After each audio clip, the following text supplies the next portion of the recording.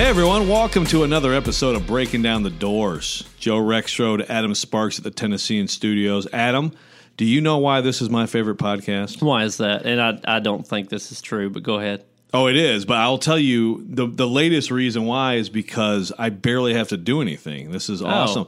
Like, you have a great interview with Jerry Godowski, the new Vanderbilt offensive coordinator. We recently had a great interview with Tim Corbin. I mean, I'm needed for like 90 seconds. I'm out of here, which is wonderful and wonderful for the listener as well. I think that we should make a rule that until Bryce Drew wins a basketball game, I should not be allowed to really comment on the podcast again. How about that? Whoa, that may be 2020, right? Yeah, I mean, you never know. You never know. Maybe an election year the next time that you speak on that.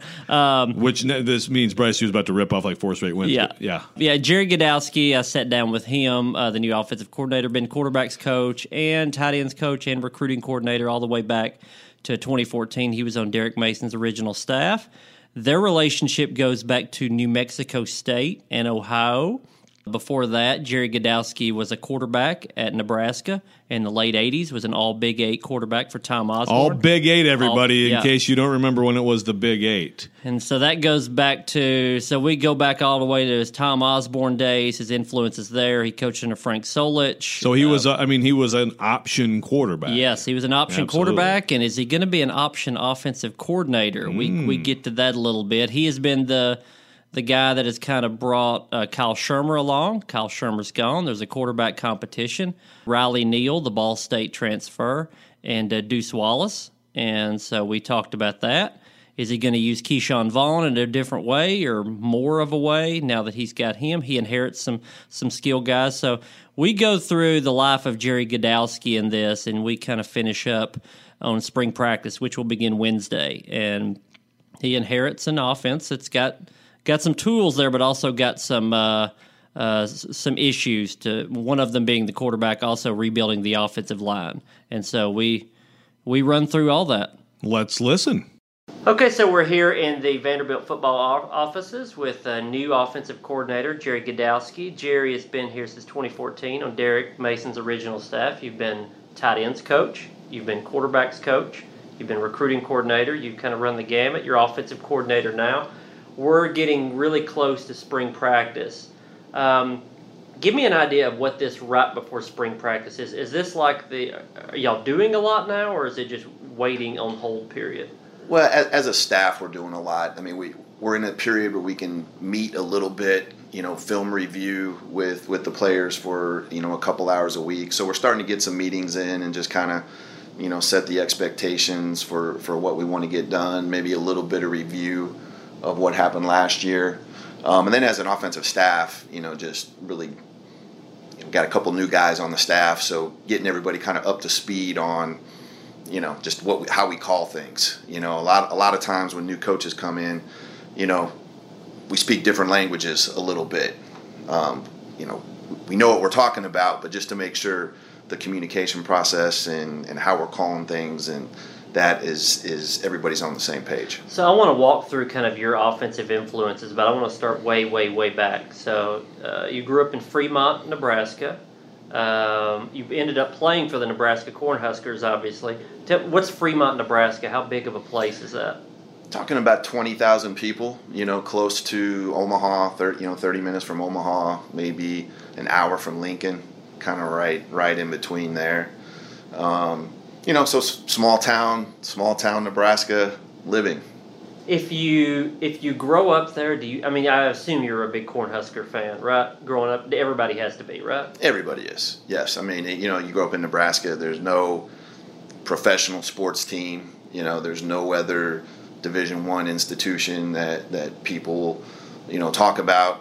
So that's really all there is. So growing up there, everybody is a Nebraska fan. They're diehards, and if you grow up, being an athlete and playing football, that's obviously kind of your dream is to be able to go do that. So when you grow up knowing about Tom Osborne, and then you end up playing for him. Is there just idol worship in that state back then of him, or what was that like for you to play for a guy like that? Well, it's like anywhere else, I mean, for a while, even when I played in earlier, Nebraska couldn't beat Oklahoma. So, it's like anywhere else. Hey, you can't win the big one. There's people that aren't happy, and once you've gone and that sort of thing. So that there was a little bit of that, but obviously for the most part, he's a legend there.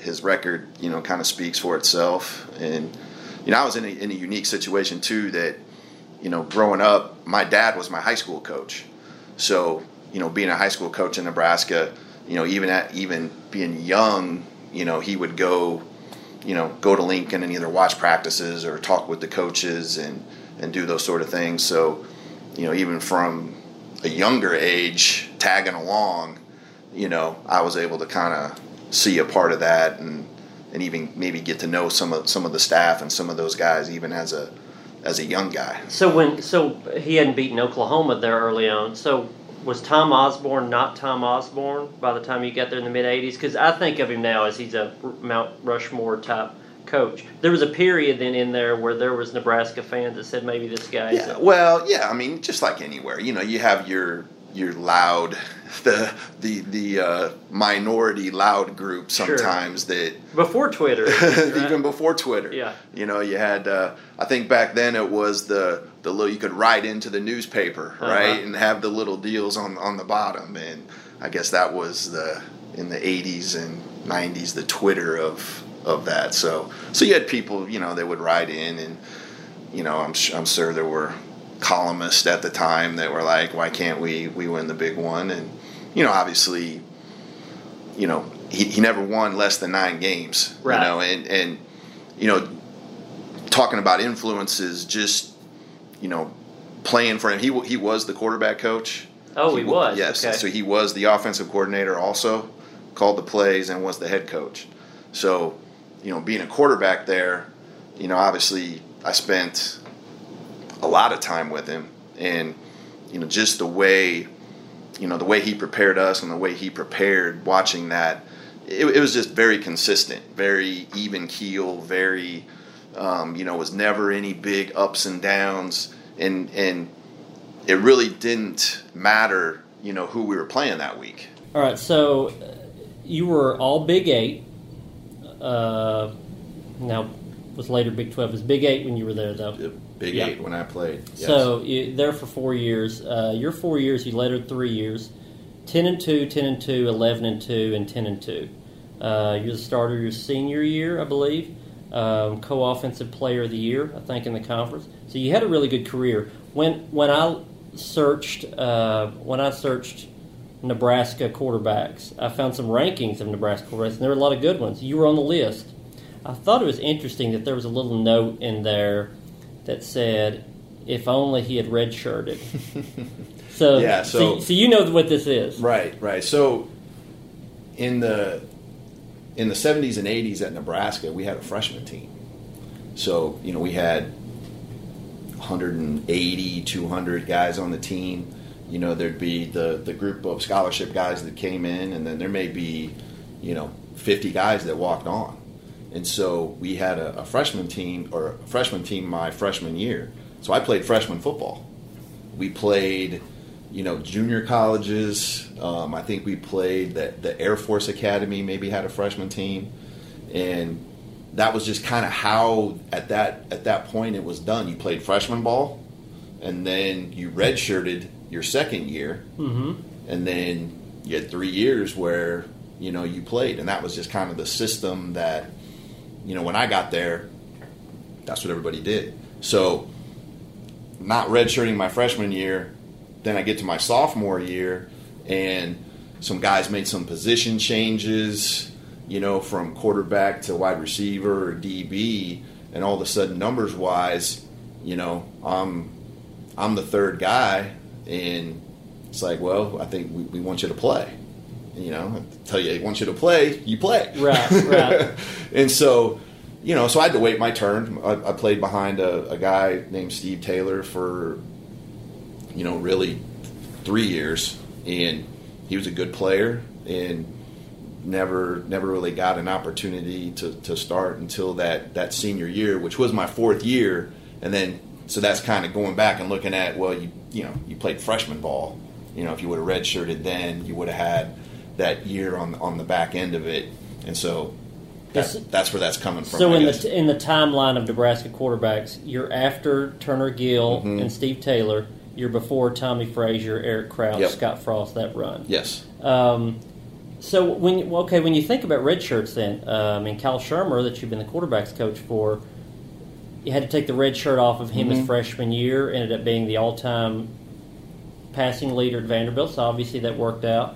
But you had to make a decision, not just you, but as a staff with him his freshman year, whether or not to play him. You've got Jamil Muhammad here now. Alan Walters redshirted last year.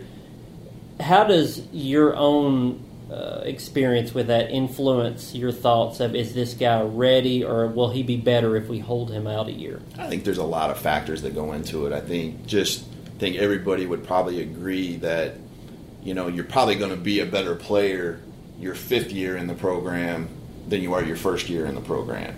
It's kind of common sense, but you also have to look at all the factors of what's best for the team. Getting that experience, that game experience, sometimes is invaluable for a guy. And I think you look at Kyle, what he did coming in as a freshman. He was probably just trying more not to screw it up than anything else. But certainly that experience, that first year helped him develop and helped him, be who he was especially the last couple years. So before we move further into your career, I grew up in Tennessee. So when I'm growing up in late 80s, 90s, it was SEC was everything. That was the pinnacle of college football as far as we knew. You watched your Jefferson Pilot game of the week and your CBS game of the week and all that. You grew up in Nebraska, not too many years before that, and you're seeing different games than I am. What was the perspective of a Nebraska fan of SEC football when you were growing up? It's hard to say, and I don't really remember because if you remember back then, there weren't that many games on TV, right? So you were in your bubble. Yeah, you got the game that was in your area, or there might have been 2 or 3 games that ABC or whoever would pick from, and that's what you watched. So you never really got an opportunity to see those other teams. You might read about them or look at the rankings and look at that kind of stuff, but you didn't get that visual effect, so to speak, that you do today when you can watch on any given Saturday. Yeah, it's you can watch any game you want. It wasn't too long ago where you would say, well, we're on TV, so you want to come here. In recruiting, now it's everybody is on everywhere, streaming, Facebook Live, whatever. Yep. Everywhere you play, you're on TV. So I was just curious about that. So, okay, you were an option quarterback. And you're here, and there's some read option stuff here, but it's a lot of pro style, a lot of tight end, throw to the tight end, that sort of stuff. So I want to get an idea of kind of where your influences were in there. South Dakota State, New Mexico State, Ohio, and then here. You were a GA, I think, at Nebraska also. I was a GA at Nebraska also. So now let me say this first. I think it's interesting with your story is that everywhere you've been a position coach, and then you were elevated to offensive coordinator. I think there's something to that of a guy that is on a staff and then given keys to the even better cars, so to speak. Why do you think that is that you haven't been hired as the offensive coordinator, you've been elevated each time? I think you get opportunities, with people first of all. The very first job I got at South Dakota State, one of the high school coaches that my dad knew was in the office, and a guy from South Dakota State was coming through town, and he introduced me, and that's kind of how I was able to get an interview for that first job as a coming from being a GA to getting the first one. My wife said, "Hey, I'll go anywhere with you, just not South Dakota or North Dakota." And we ended up in Brookings, South Dakota, that first job. So, but I think it's really a matter of showing up every day and understanding what your role is and what you need to focus on, and try to get, whatever it is that's your little niche, try to get them to be the best that they can be. And I think if you do that on a day-to-day basis, you can be somewhere. I was lucky. I was at New Mexico State for 8 years, Ohio for 9 years, going on 6 years here. And obviously in this profession sometimes that's, you don't see that very often. And I think part of that is just because I've been loyal to the guys I've worked for. I've shown up every day and tried to do, what I needed to do to, again, get, whether it's the tight ends or the quarterbacks or, whatever that piece was, get them to try to reach their potential and be the best they can be. And, fortunately, I've coached some good players and they've done well. Kyle had a great career, and I think that leads to, more opportunities. You coached under Tony Samuel, I think, in New Mexico State. I knew Tony a little bit. I covered the Sun Belt Conference back in the day. Okay. Charismatic guy, great guy. You were at Solich, at Frank Solich at Ohio. And those were both Nebraska guys. So they were assistants under Tom Osborne. They were assistants when I played there. And so, going to work for those guys, you knew, coming up under Coach Osborne, you knew how you were going to get treated. You knew kind of the system. You knew what their approach was going to be. And, so it was easy and comfortable.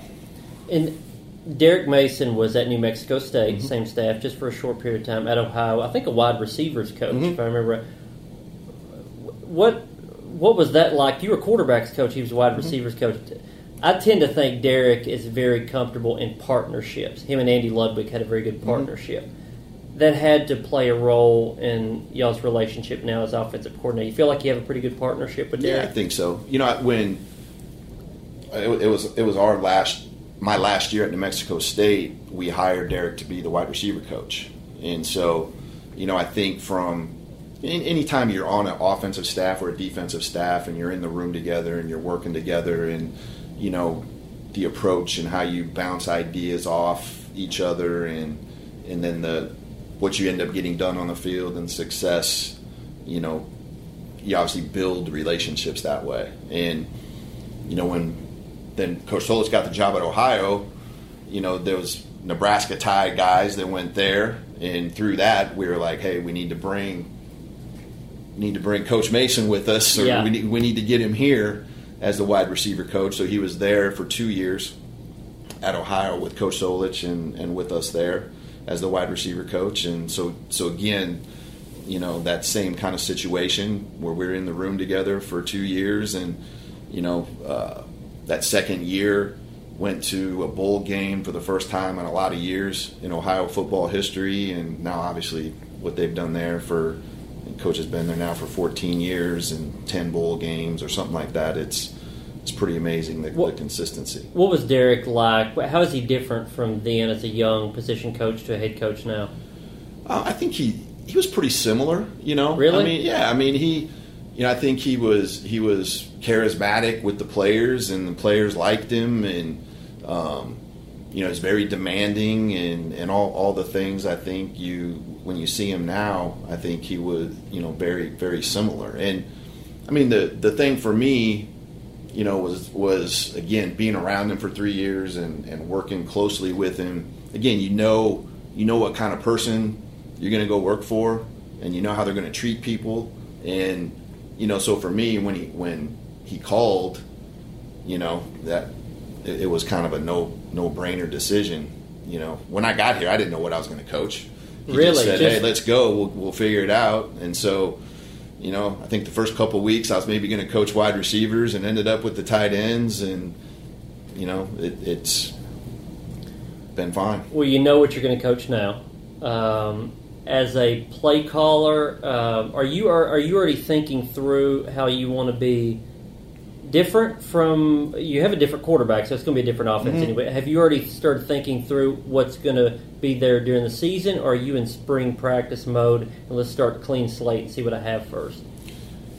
Well, I think the big thing, in this transition for all of us offensively was, we didn't want a whole bunch of big changes. And, and really, it really comes down to, I guess you'd call it the nuts and bolts of what we do. Again, talking about the communication and the terminology and all that stuff. We've got, 4 years invested in, even though it's really Andy's kind of system as far as, when he got here, hey, we're going to call stuff this way. Yeah. But having that much time invested in it, we didn't want to change for the players the nuts and bolts of what we do, how we call stuff, what we do. Now, from here, obviously, Cam Norcross and Aaron Moorhead, were a big part of what we did last year, and so that kind of core is there. But you're always looking and okay, what can we do different? What can we do better? What can we do a little bit, to change things up a little bit? So we've obviously had those kind of conversations, and a big part of it will be the quarterback spot. But when you have a guy like Keyshawn Vaughn and a guy like Pinckney and a guy like Kalijah, you got a pretty good place to start from. I mean, it's not that hard, get those guys the ball somehow, figure it out. It's not that hard. I'm gonna hold on to that when the regular season comes. It's not that hard. Okay. Well, let me go to Keyshawn Vaughn. So. Last year there was the sense of, he hasn't been used enough, he hadn't got enough carries. I do think there's a reasonable counter to that, which was you guys had a running back rotation early on. When Keyshawn did get a lot of carries, he got banged up some. And then later in the year, because he had not had as many carries, he was fresh. His best was at the end of the year. So I think there's two sides to that argument. But what do you think the potential there is of Keyshawn, having seen him for a full season, and how much you can use him? I'm not asking for how many carries. Right. Well, obviously, I think he can be a special guy. I mean, he obviously showed that at times. I mean, the bowl game, you go back and watch the tape and watch the game.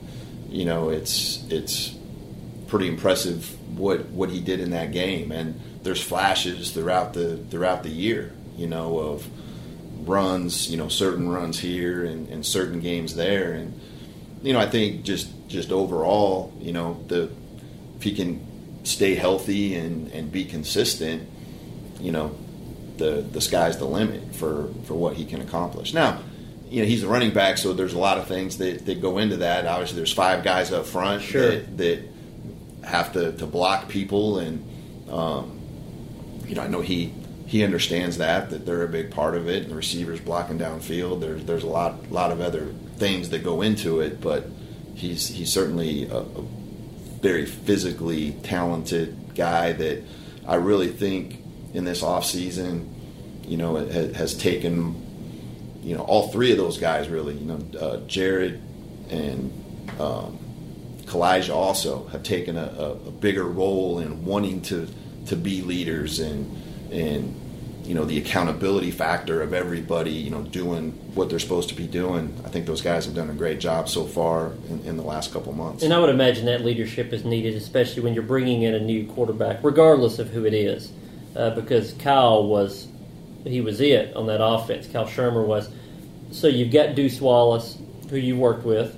Riley Neal comes in as a Ball State transfer. Mo Hassan's still here. Alan Walters, Jamil Muhammad. All those guys can run to some extent, and you're rebuilding your offensive line, so that mobility, I'm sure, is going to be helpful to some extent. What's your feeling of that quarterback room going into spring practice? I'm excited about the room. Again, I think there's physically talented guys in there. You've got Deuce, who obviously has the most experience in the system, and understanding of what we do. You have Riley, who has the most just experience, being a guy that started approximately 30 games or something like that in college football, has played at Notre Dame, has played in Big Ten stadiums and been a part of that kind of atmosphere.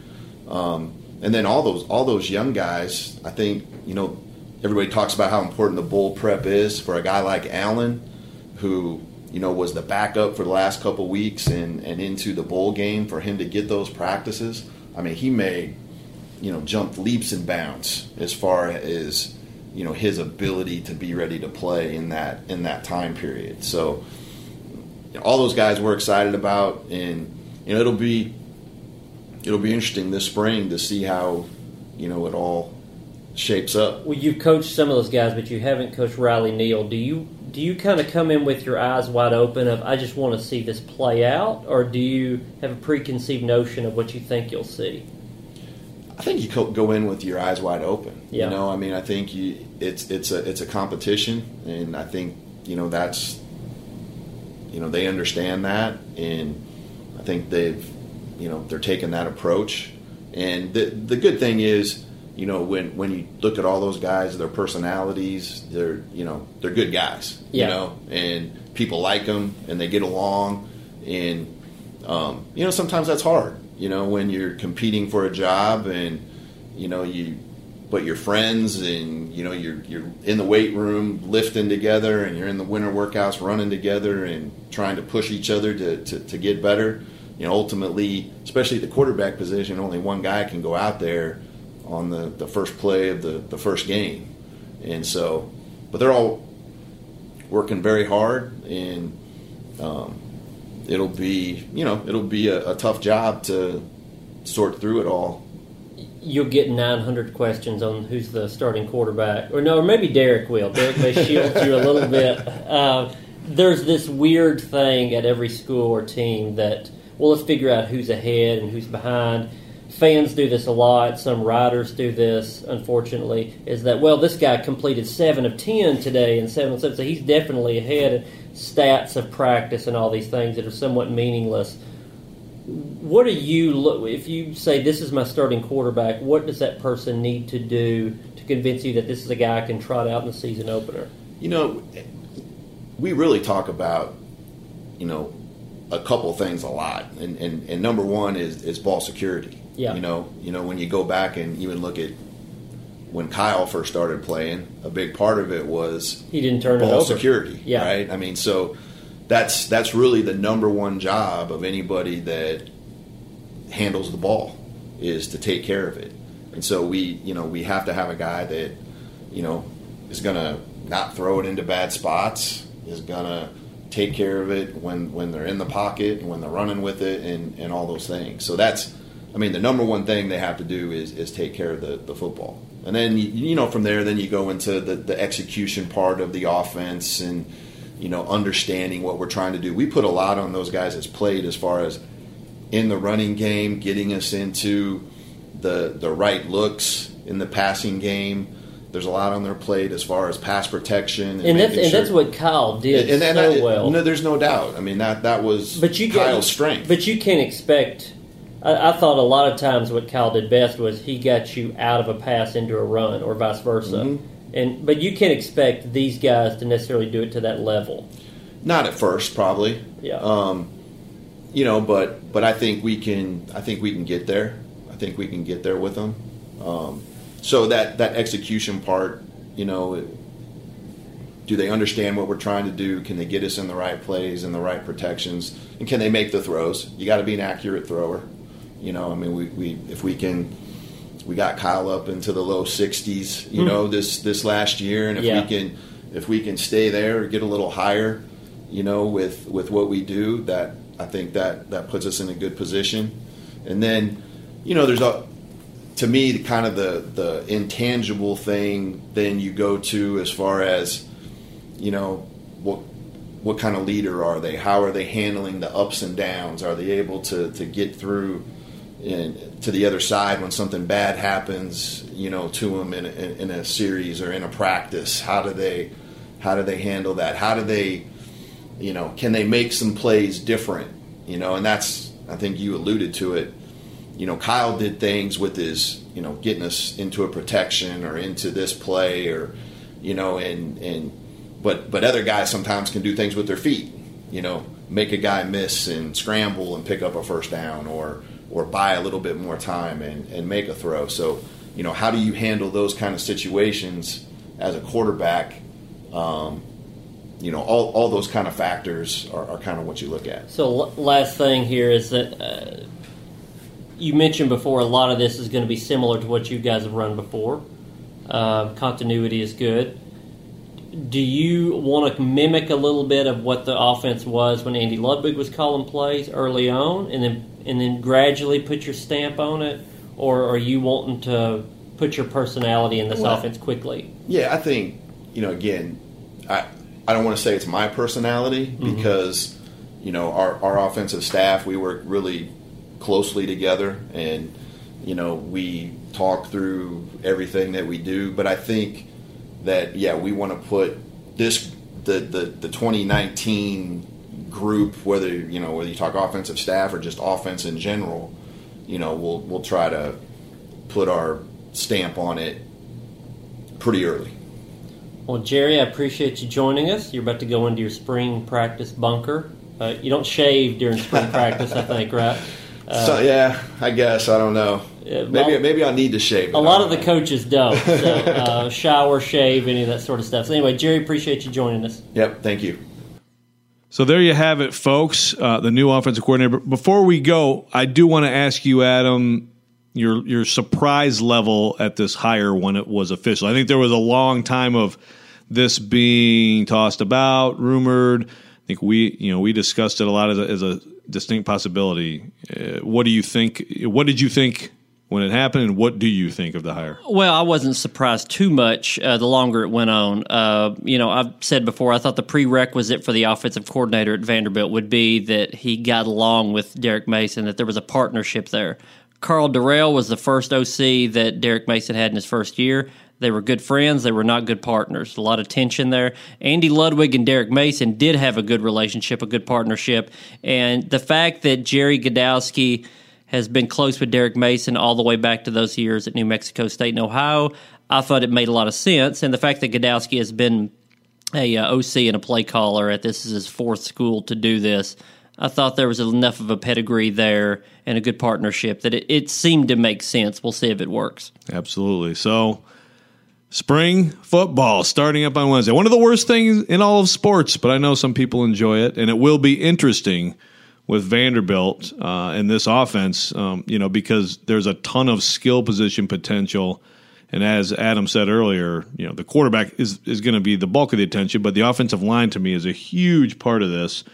Finding five guys you feel good about, and if you can be okay there, feel fine there, then I think there's a ton of upside. Well, and you've still got the deal where a lot of graduate transfers, are coming in at the end of or at the beginning of summer into August. So there will be spots of this lineup that'll be a little different in the fall, but they won't get them yet. They'll have to figure out what hand they're dealt in the spring and then add to it in the fall. There you have it. Thanks for listening to Breaking Down the Doors. At some point soon, we will have to return to the topic of basketball. Thanks for listening.